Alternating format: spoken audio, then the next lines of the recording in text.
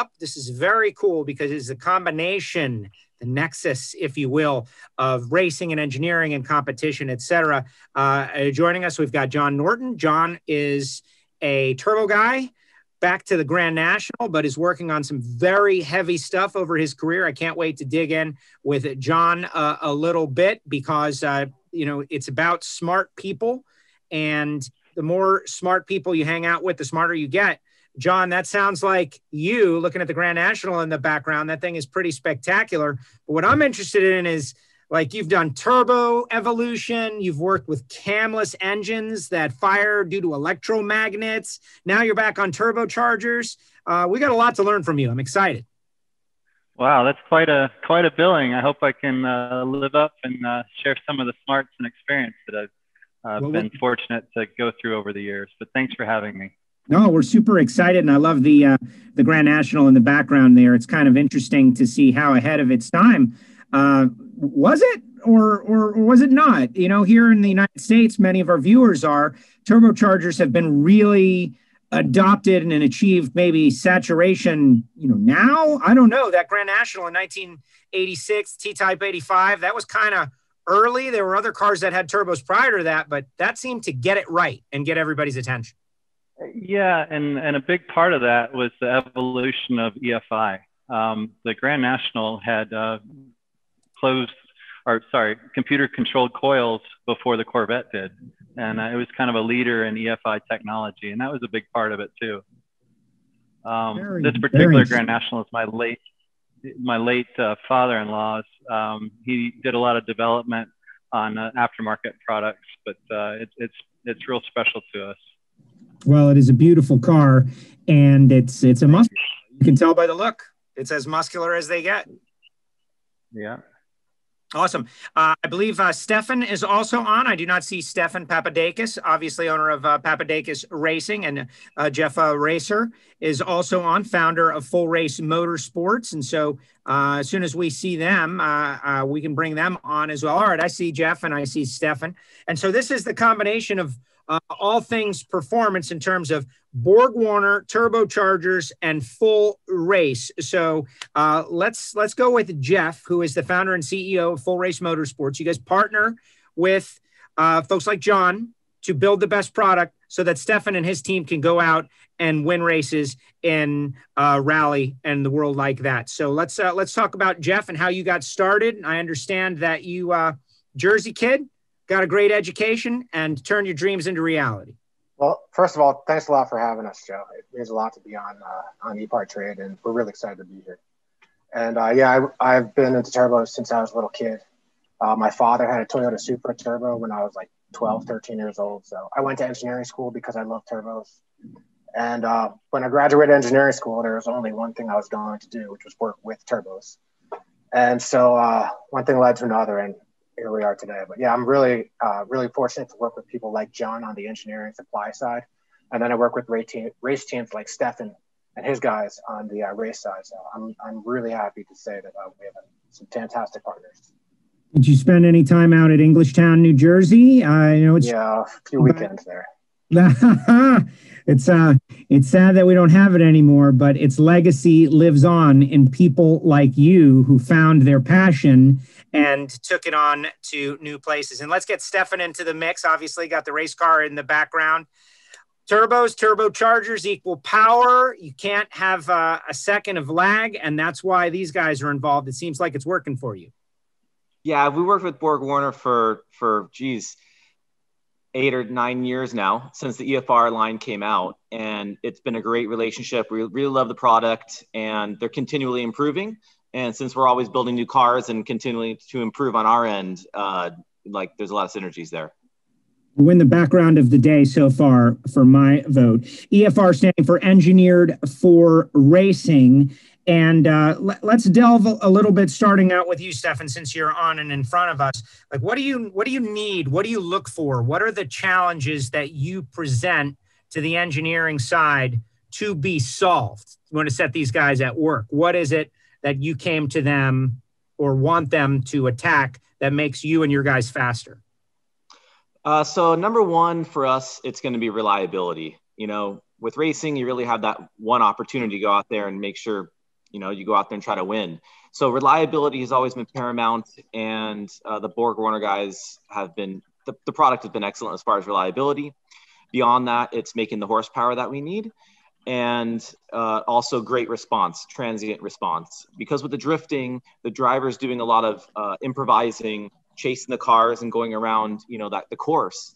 We do want maximum power, but transition response with the turbocharger is really important as well. And we really get that whole package with the EFR components. And so that means eliminating, there's a couple of things that the layperson knows about a turbo, and turbo lag is one of the things that it's something that exists. But in racing and what you're doing, I would imagine that is the ultimate enemy, trying to build wheel speed to drift. And if you run into a lag situation, it can all go downhill. So eliminating or reducing lag, how have they been able to help you? So one of the ways is with the EFR turbochargers use a very lightweight turbine wheel, the titanium aluminide. I think I'm saying that right. And having that low inertia wheel really helps, and then sizing the turbo right. So we work with not only the BorgWarner engineers, but Jeff over at Full Race we discuss the engine that we have. So we run a 3.2 liter inline six, and the RPM range, which we really want, we have a broad range of RPM from 3,500 all the way up to close to 9,000 RPM. And we want as broad of a power band as possible. And with drifting, you're on the throttle sometimes at 4,000, sometimes, all the way up to 8. And we're not trying to necessarily accelerate the car at peak accelerations. We just need a lot of power as broad as we can. And we tend to size the turbos a little bit smaller than you may put on maybe like a quarter mile or a half mile or 1 mile car. And we're less worried about efficiency and more worried about, just getting that spool up and as quick as possible. And technically that works by having, the smaller turbocharger that will make the power that we need. So we'll have a turbocharger that flows, 900 horsepower in maximum flow and pretty much extract the full 900 horsepower of potential. We'll be a little bit down on efficiency, and our air intake temps might be a little bit higher than they could be with a more efficient one, but we tend to have a little bit more of a responsive turbo on that end, and we'll tend to spin the turbos relatively fast near their maximum designed RPM, and we keep tabs on that with the turbo speed sensors, and we can data log the turbo speed into our electronic control system, our ECU, and we can make sure that we're always within the design parameters of the turbochargers we use. Interesting. So Jeff, jump in here, and we just heard that the race team and the people are putting the power to the ground. You, as the engineer, you have to take all those needs and wants and put them into a part that is going to work and be reliable. We already know that specialty metals and come into play here to make things live in that environment. So why don't you tell us a little bit more about these turbochargers? Sure, Joe. I have a quick presentation I'm going to run through and hopefully help some people understand this a little more. Can you see the slideshow screen? I can, yes. Okay, cool. So obviously this session is BorgWarner, Full Race, and Papadakis Racing. So I'm just going to run through a few things that I felt would be interesting to the viewers. And so right off the bat, I'm going to tell you that right now we see 3 important mistakes that a lot of shops are making all the time. And we're going to talk about what they are and how to avoid or to correct them. So obviously I'm Jeff, and most people may or may not have heard of Full Race, but I started Full Race 18 years ago. And in that time, I've seen almost every possible mistake applied to turbocharging, and I've made a lot of those mistakes myself. So I'm going to try and help everybody understand what they are and how to correct them. So really, there's only 3 things that we talk about at Full Race. We joke about this, but it's turbocharging, and turbocharging. And over the years, we formed an amazing set of partners. You can see the logos on the screen. These are serious players, and we have long-term relationships with these companies. So it means a lot to us, but it also helps us step our game up. Positive reviews from customers, this is really what keeps us going. And we're lucky enough to get these things every single day. So I know our customers are attending these webinars. Probably some of them are tuned in right now. So I just want to stop and say thank you. And we genuinely are super dedicated to making happy customers. We have customers in 90 countries. And in that 18-year time that we've been in business, we've seen the thinking about turbochargers change. And picking a turbo used to be a lot less exacting than it is today. I think people would just talk to someone and figure out what works and grab any random turbo and try it. But that's just not true anymore.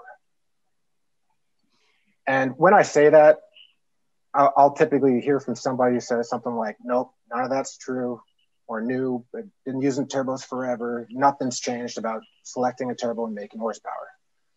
And those folks are probably getting the turbos from any of the big warehouse distributors. And those companies are great, but we're different. We are specialists.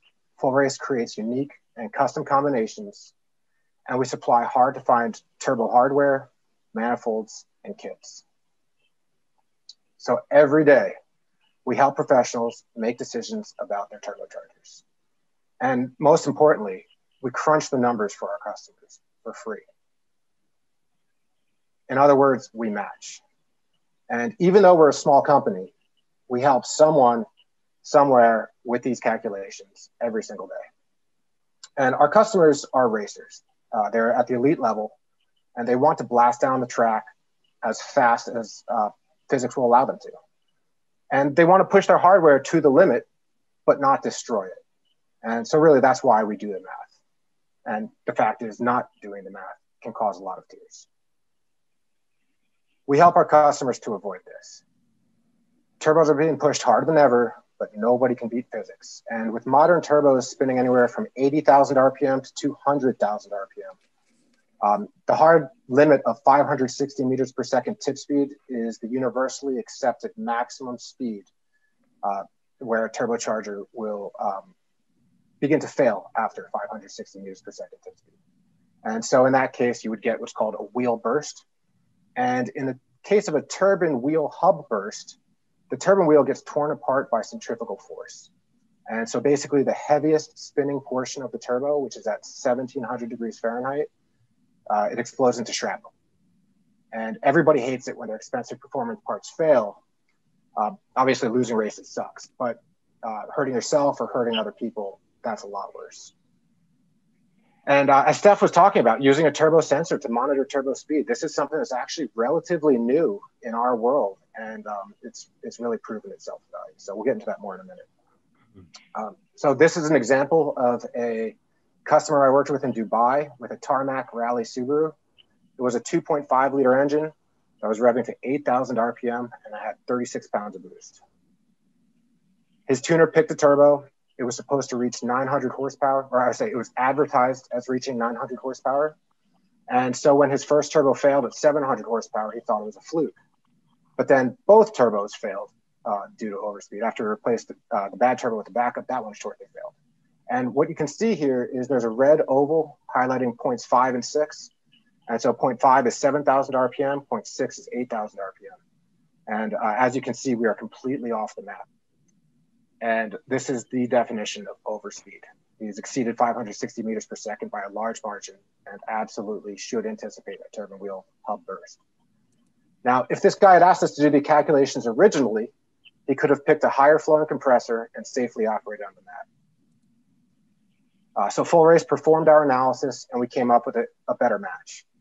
And we'll talk about aero a little bit later, but really what we did here is increasing the inducer of the turbo, of the compressor inducer from 62.6 millimeters to 67.5 millimeters and no change to the exducer. It allowed for proper safe operation on the map. And you can see the red oval points are completely on the map. This shows off the map, a smaller turbo, slightly bigger turbo completely on the map. The end result was approximately 25% gain in airflow and a negligible increase in inertia. And so this was a big win for this customer. But, you know, we talk about overspeed, a turbine wheel hub burst, shrapnel. I really want to illustrate the amount of energy in a turbine wheel burst. And so we'll compare a racing turbo's velocity to other high velocity items. At sea level, an object goes supersonic above 767 miles per hour. A bullet from a 357 Magnum is about 917 miles per hour. And a modern performance turbo is 1,342 mile per hour tip speed. So that's Mach 1.7. And this really is dangerous if this comes apart. The fact of the matter is, if the turbo's rated speed is exceeded, it's not a question of if the turbo will fail, but when. And running a turbo into overspeed creates an unsafe environment for anyone who's driving, tuning, or even near the vehicle. So if you're on a dyno or around a dyno, it's a very good idea to use a turbo speed sensor. And I highly recommend that you don't ever stand near a dyno or a vehicle when making pulls, whether it's a turbo that could come apart or anything. You know, it's just people tend to underestimate the amount of energy that is in a high horsepower engine. The next mistake a lot of people make is they think a higher power level needs a larger wastegate. And there's a lot of configurations for wastegates. There's internal wastegates, external wastegates, recirculating, dumping to atmosphere. There's many ways to do it, but it's a myth that a bigger wastegate is better. Wastegating is exactly what it sounds like. It's actually wasting energy. And this keeps the turbo from spinning too fast and creating too much boost. It is possible that you can get so much exhaust volume that a fully open wastegate won't prevent runaway boost, and that's known as boost creep. But on the other hand, if the wastegate is oversized, the turbo speed will drop too fast when the gate cracks open, and boost can be very difficult to do. So it's just as important to match a wastegate solution as it is to match the turbo. You'd be surprised how little wastegating occurs on a high horsepower engine. And this is actually going back to that Subaru, Tarmac Rally Subaru in Dubai that we did. This shows at 700 horsepower, it needs approximately a 26 millimeter wastegate port. So it's a lot less than most people think. The final mistake a lot of people are making, and I used to think this too, is that you need a lot of high oil pressure with a ball bearing turbo. And everyone's heard the saying that oil is the lifeblood of your engine, but obviously that's been drilled into us since we were young and learning how to turn a wrench. And we've also heard that more oil is better. But when we went into the lab to test the ball bearing turbos, we were surprised. It was interesting to us, but the high oil pressure actually acts as a brake and it slows down the turbo. We believe that increased turbo performance from a safe reduction in oil pressure is a real possibility for racing applications. One of the main ball bearing advantages is that continuous high oil pressure is not necessary. You only need a thin oil film between the rolling elements and the inner and outer races of the bearing. And turbocharger ball bearings are very hard. Modern ball bearings are typically made out of ceramic materials. And as a result, they're tolerant of dirty oil and they tend to chew through contaminants that would otherwise damage a journal bearing turbo. So I'm always a little scared to tell most people about reducing oil pressure because you can go too far. Not having enough oil obviously damages engine parts. But if you're careful, it can be done properly. And some of our clients deliberately run ball bearing turbos with low oil pressures and have fantastic results. So one more quick note on this point before I move on is that a BorgWarner ceramic ball bearing turbo can actually handle at least 10 times more thrust load than a traditional journal bearing turbo. And I say at least 10 times because the thrust rig at BorgWarner is only capable of generating 10 times more thrust. And we haven't been able to damage a ball bearing turbo due to thrust in the lab. So that's a big statement. That was kind of a surprise. But when we were doing that, one extra surprise we saw in the lab was that for most turbos, water cooling does almost nothing while the engine is running. And a lot of people think you have to water cool a turbo, you got to keep the turbo cool. Well, the fact is water cooling is doing nothing while the engine's on. As long as the engine's on and the water pump is spinning, the difference in coolant temp in versus coolant temp out is only 1 or 2 degrees Fahrenheit. And so this image here shows water lines properly plumbed. Your inlet is coming in the bottom and it's leaving at the opposite side's top. And so BorgWarner's guidelines state that water cooling is recommended for iron turbos. but it's mandatory for aluminum bearing housing turbos.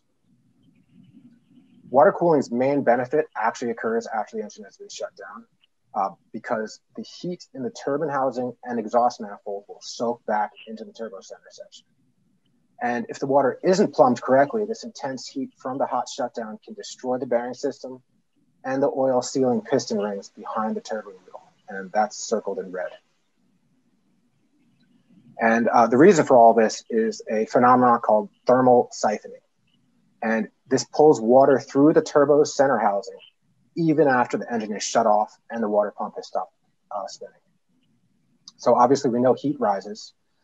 Therefore, if the water is running through the turbocharger and can escape unrestricted after absorbing heat, it will rise through the cooling system and pull cooler water into the turbo along with it. The corollary to this is vehicles like John's Grand National in the background, and air-cooled Porsche. These are vehicles with relatively low exhaust gas temperatures and no real water cooling circuit. And so obviously there's no way to water cool that turbo, and water cooling is not an option. Therefore, the solution is to use a steel bearing housing with a 90-second turbo timer. And as long as you have a turbo timer to keep the car idling down after a heavy use period, it'll keep the heat out of the bearing housing. So you need to match the oil and coolant solution, you need to match the wastegate, and you need to match the turbo. So I'm quickly going to run through two examples of what matching accomplishes on the track. You can see this Supra in the back of Papadakis' background, but Toyota and Papadakis Racing are the most winning drift team in history.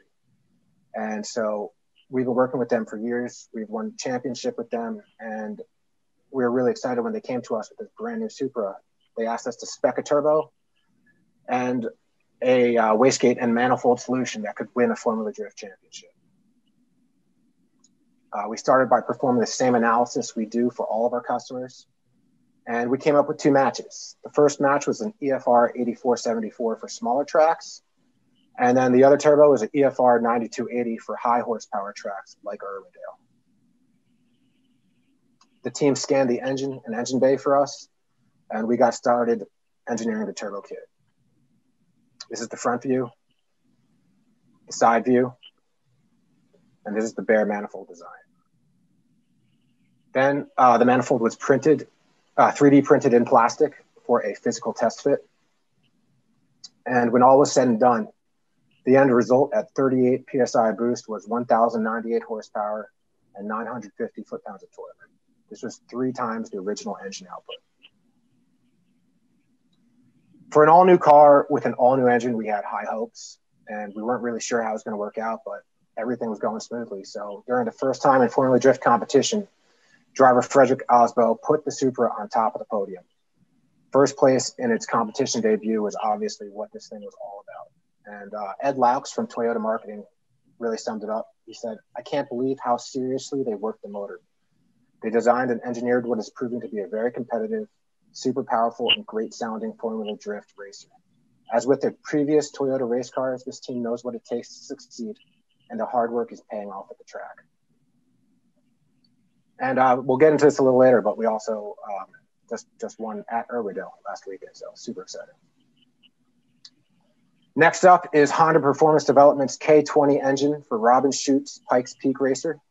This was a Wolf GB08 chassis. They asked us to calculate what was needed and determine the right turbo, wastegate, and manifold to win a 12.5-mile race at elevation. We ran the numbers, and the best choice was the EFR 8474. We had a target of 35 PSI boost to achieve 685 horsepower at sea level, and that's what's plotted here. This is a nice, comfy match with plenty of room on the map, super conservative, and pretty typical for a sea level match. But things change a lot at 14,000 feet elevation. And so this is the turbo match at the top of the course. Same engine, same everything, just showing the difference between sea level and 14,000 feet. Previously on this one, we were at 35 PSI boost and we had room on the map. Now we're out of map and we're only at 25 pounds of boost. So this really shows what elevation does. So we could only sustain 25 PSI boost before entering overspeed and going off the map. And this is a high stakes race. We really wanted to win Pikes Peak, and turbo failure just was not an option. So 685 horsepower at the bottom of the peak, and at 35 pounds of boost. And at the top of the peak, we went to 580 horsepower at 25 PSI. And you can see the final point is almost off the map, but not quite. And I really wanted to illustrate this difference in altitude, turbocharger performance, because it's hard to appreciate unless you do the math and actually plot the points. On race day, Schutz's run of 9 minutes, 12 and a half seconds was the fastest full run up the course, and he beat second place by 11 seconds. After the race, Robin said, "It all came together with the engine and the turbo to really get the most out of the car. All the modifications meant us ending up with a weight of just 568 kilograms, which at 685 horsepower gives us a similar power to weight ratio to that of an early 90s Formula One car." Some companies try to serve everybody, and Full Race, we serve the obsessed. We aren't just fans. And the fact is, when you need a properly matched turbo, we are the people to talk to.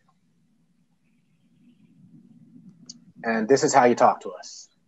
Anybody listening, please open another browser tab to fullrace.com/wholesale and fill out our wholesaler application. We'll set up an account, get you on the schedule. And so I want to bring it back to the guys on the call today with me, John Borg-Warner and Stefan of Papadakis Racing.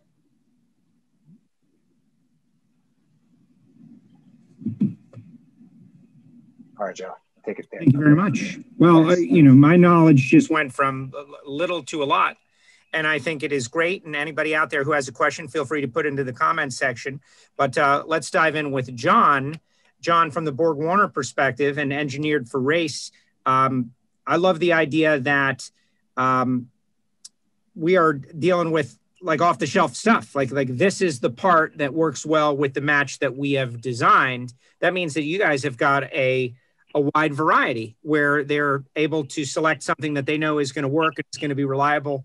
That takes an element out of it. Speak on that a little bit, John. Yeah. Our product line, EFR, it is a wide range. It goes from a 62 millimeter compressor all the way up to a 92 millimeter. So it's a horsepower range between around 450 horsepower up to 1200.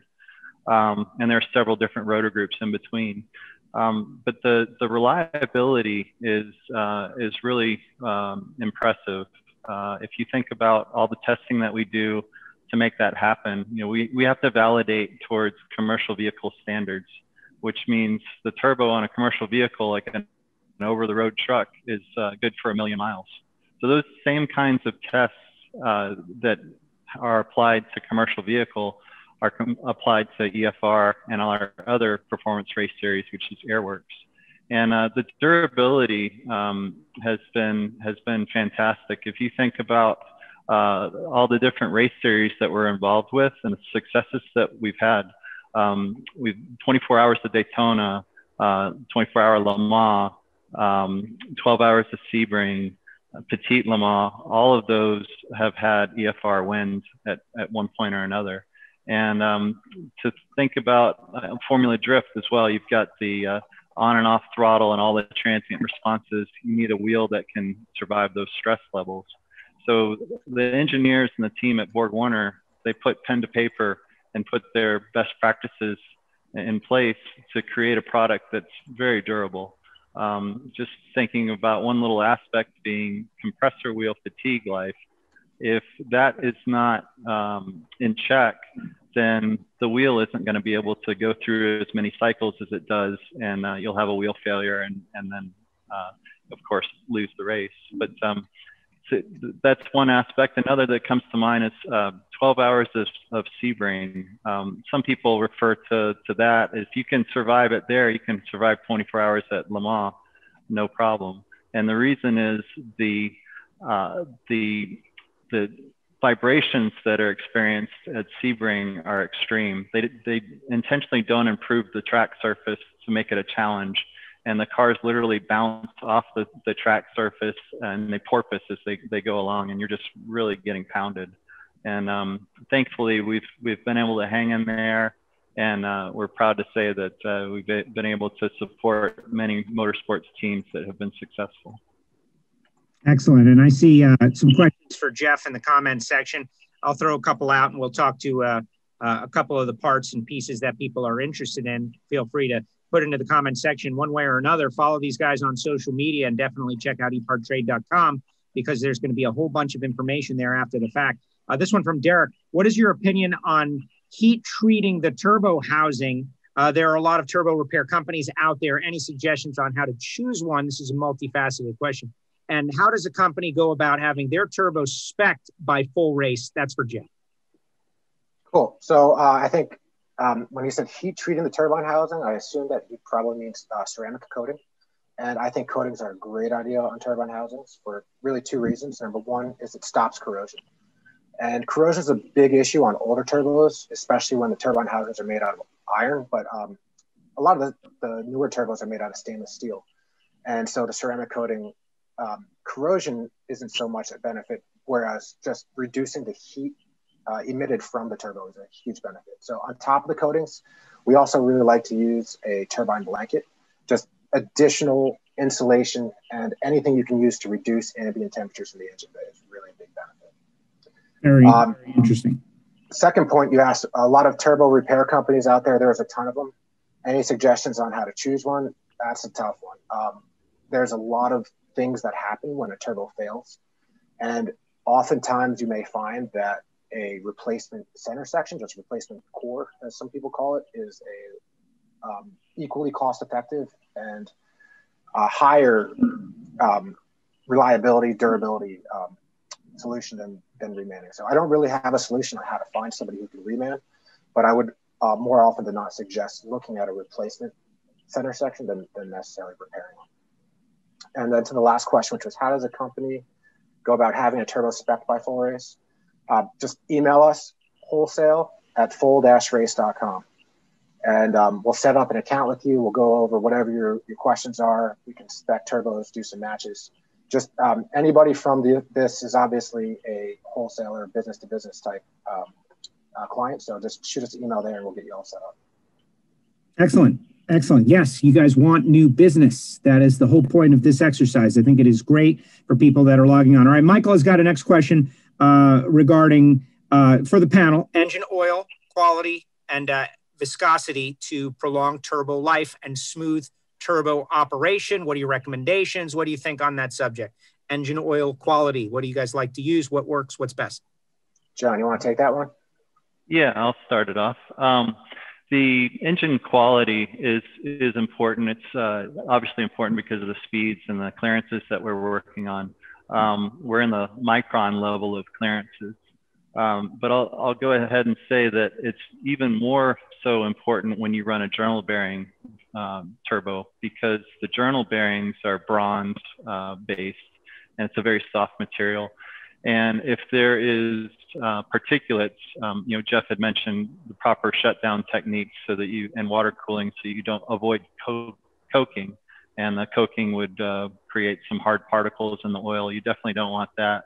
If you do have particulates and coking in the oil, if it goes through a journal bearing turbo, it runs the risk of getting lodged into the soft journal bearing parent material, and of course that will cause scoring and scratching. For the ceramic dual row ball bearing and EFR, it's less susceptible to it because the hardened ceramic balls and also the hardened races, they tend to chew through any kind of particulate matter.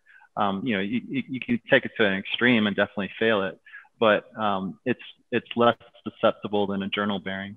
And if you think about the function of the oil in the bearing cartridge, whether it's the journal bearing or ball bearing, it serves as a hydrodynamic cushion, and it serves to dampen the vibrations.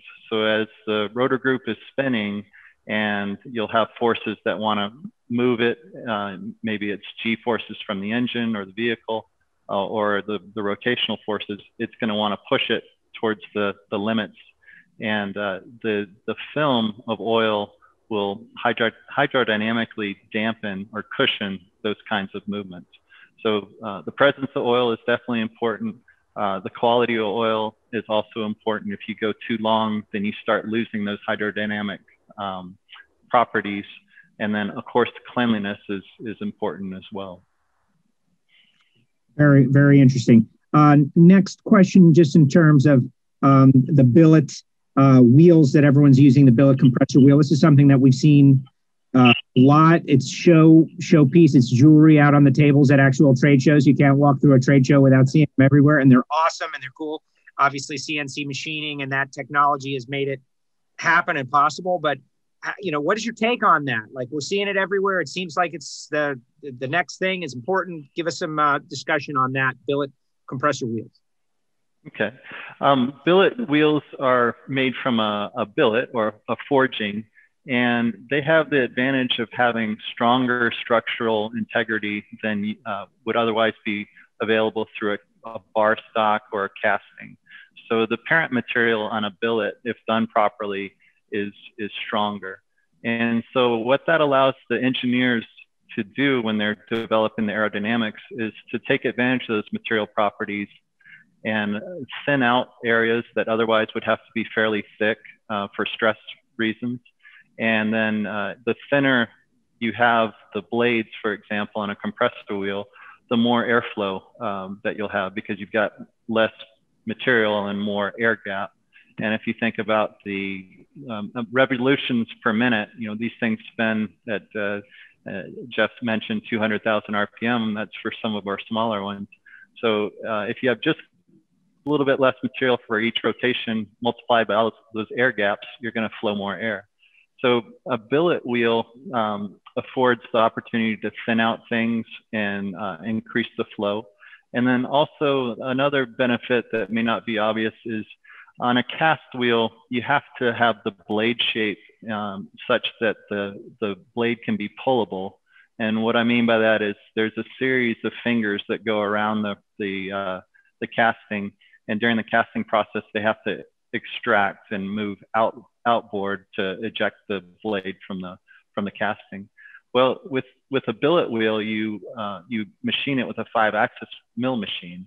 So it's feasible that you can create blade shapes that you can only do in that process rather than cast, because you don't have to. You're not constrained by the pulling. You don't have to pull the mold away from the wheel.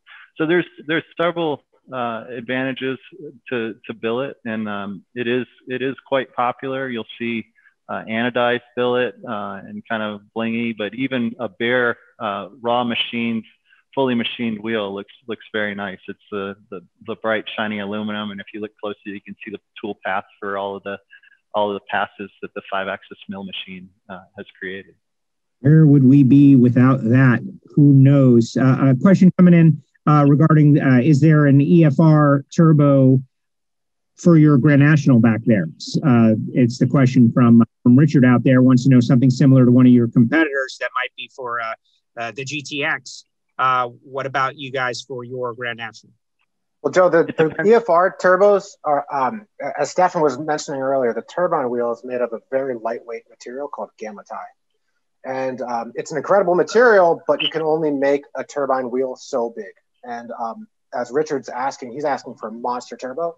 We actually cannot use this material for a turbo that's that large. And so there is no EFR turbo that is that size, but BorgWarner does have what's called Airworks turbos. And that's their traditional kind of drag racing, not response-based, not gamma tie. But this brings up an interesting point. And if Richard's looking at a turbo in this size, that's a monster turbo. And so it's either a dedicated drag car using 2 of these, or maybe it's a dedicated drag car using 1 of these. But in a lot of applications, we found that using 2 EFRs can often outperform using 1 larger single turbo. And that doesn't necessarily mean 2 EFRs, but more often than not, twin turbos really does work.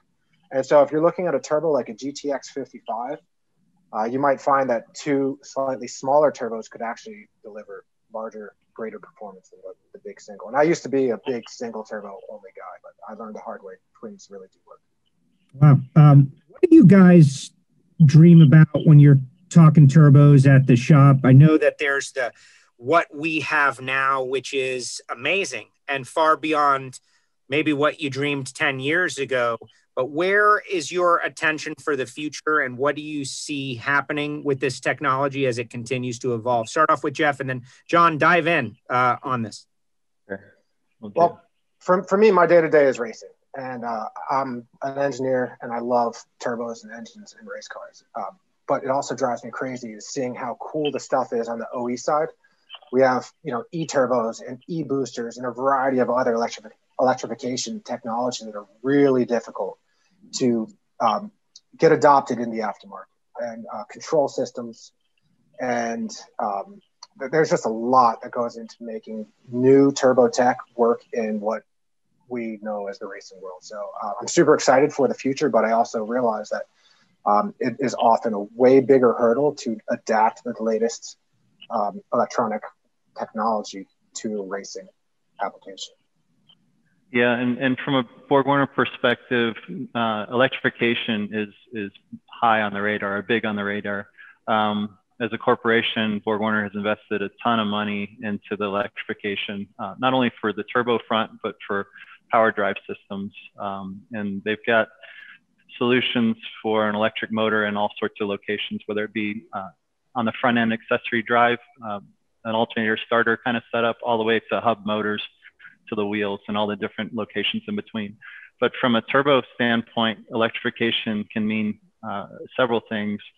Two that come to mind are the e-booster and e-turbo that Jeff had talked about.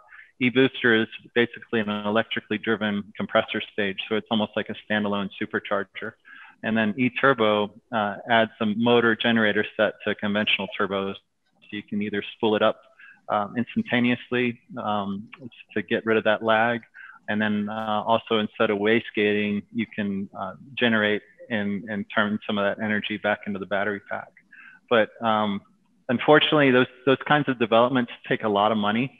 And what often happens is a partner will come in from an OE standpoint and will go forward and invest in a program. And that partner, of course, wants to own the rights to it, the control systems and their own way to control it. And oftentimes each manufacturer has their own way to control it. And so that leaves the aftermarket kind of out to lunch, if you will, because there's not a generic way to take one of these devices and then apply it to anything.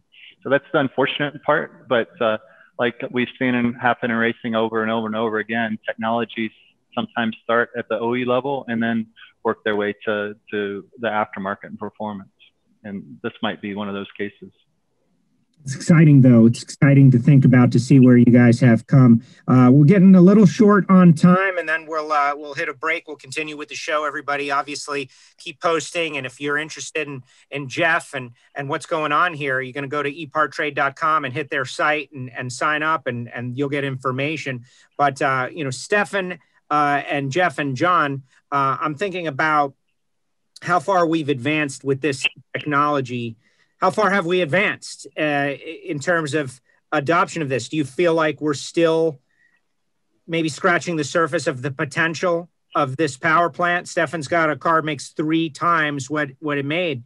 Those numbers are insane just a couple of years ago. So how far along are we in the evolution? Let me start off with John, and then Jeff, and then Stefan as the team owner and driver.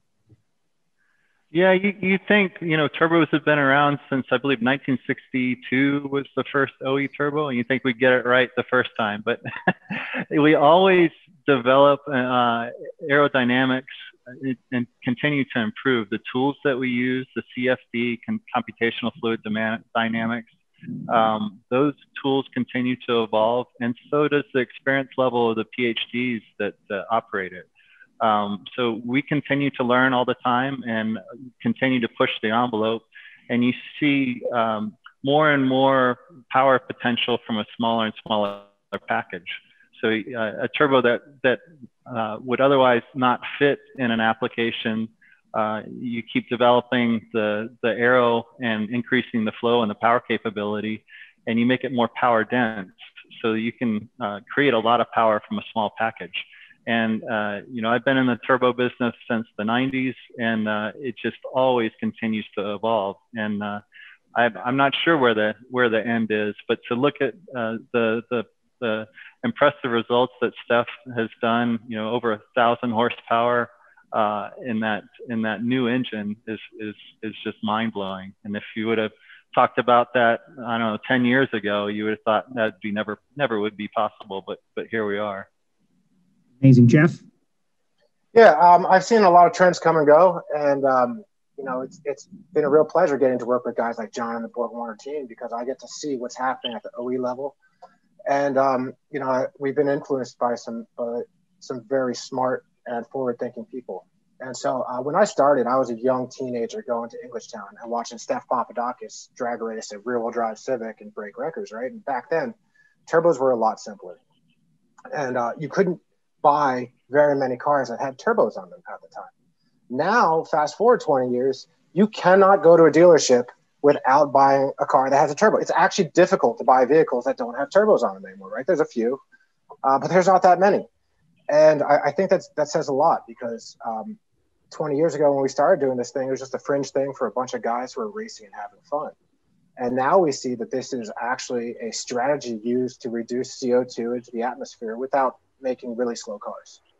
And, you know, I've really enjoyed this whole path. I never imagined that this would actually lead us to Ford's doorstep or otherwise. I just wanted to make some cool parts for myself and my friends' race cars. But, you know, truthfully, working with Steph has been a real pleasure.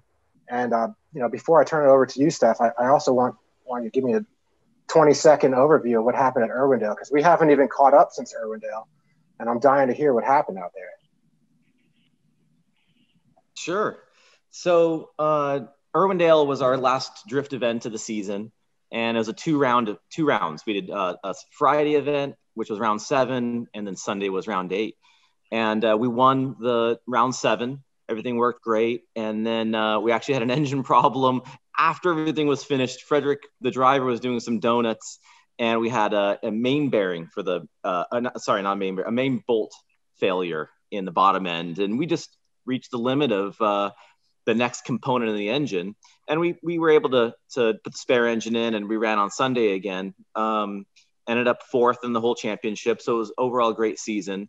But that's kind of how we work is we have a goal, and this year has been getting the super competitive and getting a certain, you know, over 1,000 horsepower. And then we find if there's a reliability challenge, and then we repair that and make it better. And the next year, keep moving forward. And it's been a really fun year developing the new car, and, you know, looking forward as far as turbocharging technology, you know, when you guys start talking about the e-turbos and having that ability for a little electric motor to spin up the compressor and reduce or actually eliminate the turbo lag is really exciting. So that's something I can't wait for in the future. Very exciting. It is all very exciting. Stefan, good luck, obviously, in the future. We're going to be watching and love what you're doing with drifting, and just the idea that you're making over 1,000 horsepower. And thanks to John and Jeff and what they're doing. And you guys are Englishtown guys, drag racers starting out. It's just awesome how this community that is motorsports, earlier John Kilroy called it a tribe, how it's all connected one way or another. Everybody kind of on the quest for speed. And to have fun and do it the right way. Thank you, gentlemen. Again, to our viewers out there, you can find these guys on social media, of course, epartrade.com.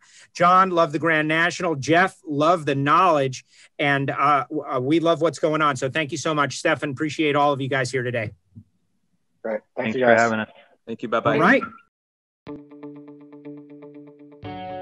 Registering on ePartrade is easy. Fill out your name, email, phone number, and create a secure password. Next, select your business type. Choose supplier if you're looking to display products or services and connect with buyers. Choose racing business if you're looking to find new parts and connect with suppliers. Choose race team if you own or are a member of a professional racing team. Begin typing your company name. We most likely already have your company in our database, which you can select from the drop-down. Then, enter your job title. Choose Claim Company if you'll be editing your company profile. Other members of your company can choose Join Company if they'd like to use ePartrade as well. You can view and agree to our terms of use here. If you'd like to receive our weekly newsletter, choose Accept. Click Register Now, and your registration will be submitted for approval. You'll need to confirm your email once it goes through. To keep our platform industry only, you'll be approved shortly after. If we require additional proof of business, we'll reach out. Welcome to ePartrade.